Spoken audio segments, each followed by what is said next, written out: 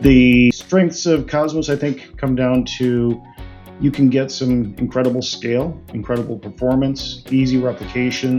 You can replicate the data between different regions with a click of a mouse. Greetings and salutations. Welcome to the Development Best Practices Podcast, brought to you by ILM Professional Services.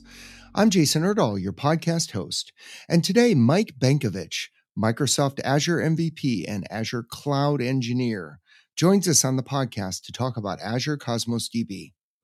In this episode, we talk through the basics of Cosmos DB, what it is and why it's not just NoSQL. Then Mike goes a bit deeper into when to use NoSQL versus a relational database, then when not to use Cosmos DB. We'll conclude with some Cosmos DB success and horror stories, and a bit about Azure storage tables. So, without further ado, let's bring in Mike. Mike Benkovich, Microsoft Azure MVP and Azure Cloud Engineer. Welcome to the podcast. How are you? Doing good, Jason. How about yourself? Oh, doing well. Fresh off of vacation. So I got to spend some time in the Twin Cities western suburbs, which I will admit has not been a place that I've been to very frequently, but was able to spend some time in Hutchinson and Waconia, a little bit of time in Watertown. So some pretty cool spots out there, I will admit. So sounds like a good time. Was there an event going on, or was it a race that you were running? There wasn't. This is a moment when my son is home from college and can watch the dogs. Mm-hmm. So my wife and I can escape for 3-day weekends without extra kennel cost and dog sadness.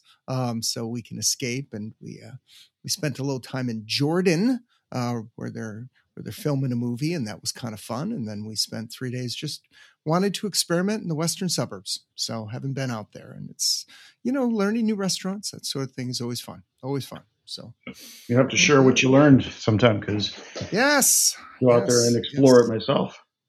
Oh, beautiful. Away from the city lights, lots of stars. So it's good stuff. Well, Mike, I warned you I would ask you this question, which I always ask guests, which is a best practice in something other than development.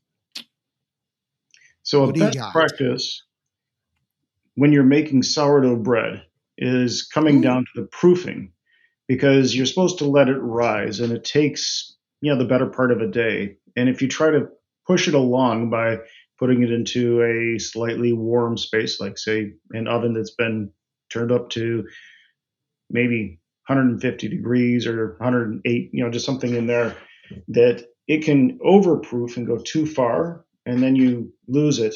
And then you end up with a hard hockey puck instead of usable bread. So don't overproof. And the same goes for technology. Don't overproof. You gotta wait till the timing is right. Wow, that was a great tie back to technology. I like that. That's very good. I thought you were going to tie it over to parenting. So no overproofing the kids. So they can't speed up the development. So that's great. So, well, today, though, we are here to talk all about sourdough bread. No, we're here to talk about Azure Cosmos DB. I suppose there might be a person or two listening that haven't come across Cosmos DB before. So let's start there. Let's start with the basics. What is Azure Cosmos DB?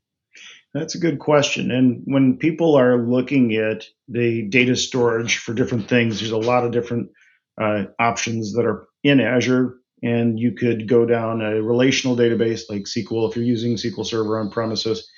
But sometimes that is just overkill. Sometimes you need something that is closer to just the raw performance. And in order to get something like that, Microsoft has offered a document database type of a solution that they have branded as Cosmos, and it is an alternative to relational. And it's some people call it NoSQL, which is sort of a misnomer because it's not only SQL. It's got other kinds of APIs that you can go out and connect with.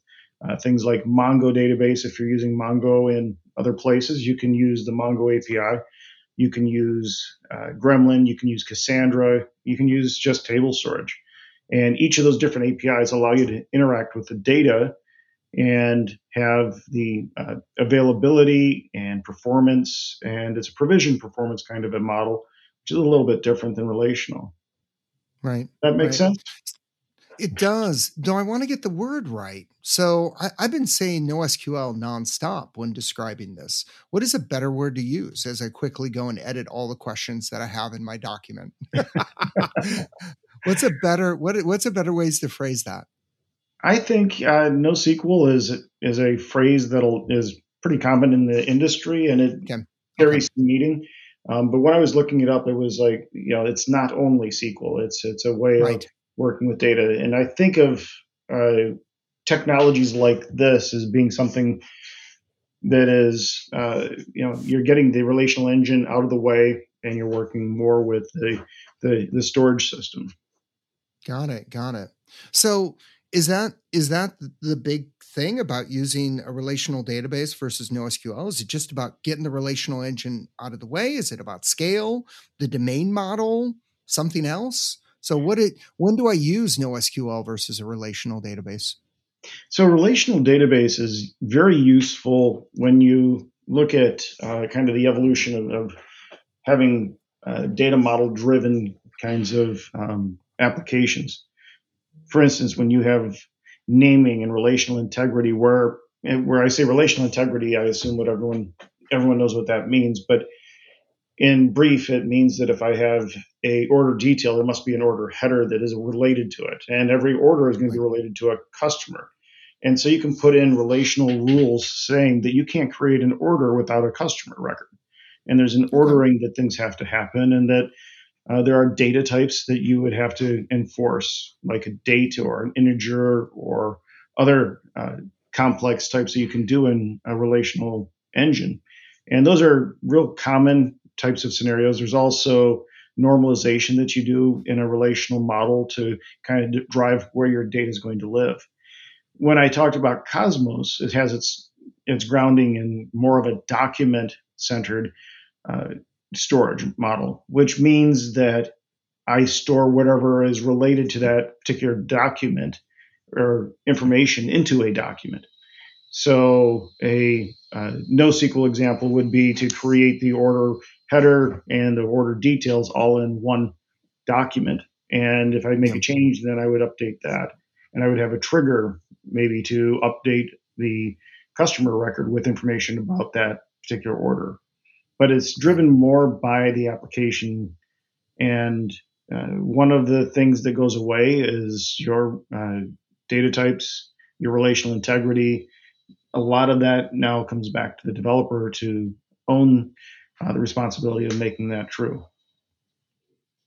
So beyond the need for that relational integrity you mentioned, are there other cases where we wouldn't want to use Cosmos DB? I think that Cosmos is a good fit if you understand how you're going to be working with the data in the future and you have a good understanding of the types of systems you're going to build. The challenge is that changing your mind later on, like on what you're indexing, can be expensive, and it can be difficult, if not costly. And a lot of times you use the Cosmos or the NoSQL type storage to collect a lot of data, and you might have a hybrid model that gives you more of a data warehouse and analytics kind of a dive into the same data, but then references out to where that Cosmos data might be. Yeah. All right, cool. So you've been using Cosmos DB for how many years now? Care to count? For 4, 5, 6 years. Huh? Awesome. Yeah. What are some of the successes you've seen over like Azure SQL instance or something like that? What are some cool success stories? So some of the things would be in working with burst type data where you're streaming information from IoT devices. Working with a fleet management company might have devices that send data back and then might burst collect, the 3 minutes, before and after a given scenario, and being able to store that and then be able to come back to get to it later on. The strengths of Cosmos, I think, come down to you can get some incredible scale, incredible performance, easy replication. You can replicate the data between different regions with a click of a mouse. It's a very powerful way to go out and do that. And you're paying for what you're using. And it's, that's one of the things that's different between that and SQL. Nice. Pay by the drink. Okay, let me flip it around. Any funny horror stories? Gather around the campfire, ladies and gents. Let's hear some horror stories. And there better be a hook involved. So no, any horror stories in Cosmos DB? I think the horror story is the same as if you don't understand your data and then you change your mind after the fact. Right. Coming back and, it's like a hotel reservation model is the one I usually use. And it's great if I am writing the application for the customer, but maybe it's for the hotel, the operator, and they have a different view of the information. And, you've gone through and collected all of this stuff, and then you're trying to change it around and realize that the records have evolved, that the data types are different, that your sources are different. Some people call it a large room. Some call them, the grand suite or whatever. And you end up with lots of challenges with data integrity and consistency. Yeah. All right. No hook there. It's fine. Still scary though. How about an Azure storage account table? When would I use Cosmos DB versus an Azure storage account table? So tables in Azure storage are a great way for cheap, fast storage that is a single key data, key record, key value pair where I want to go out and throw out a lot of data. And storage works great when it's a single location that I'm capturing the data. But when I want to go beyond that, when I want to have indexing across more than just the partition key, row key, then you're now looking at things where it's by default, Cosmos will index on every field you put into the database. And if you need that and you need to be able to go out and do those queries, then you can use Cosmos for that.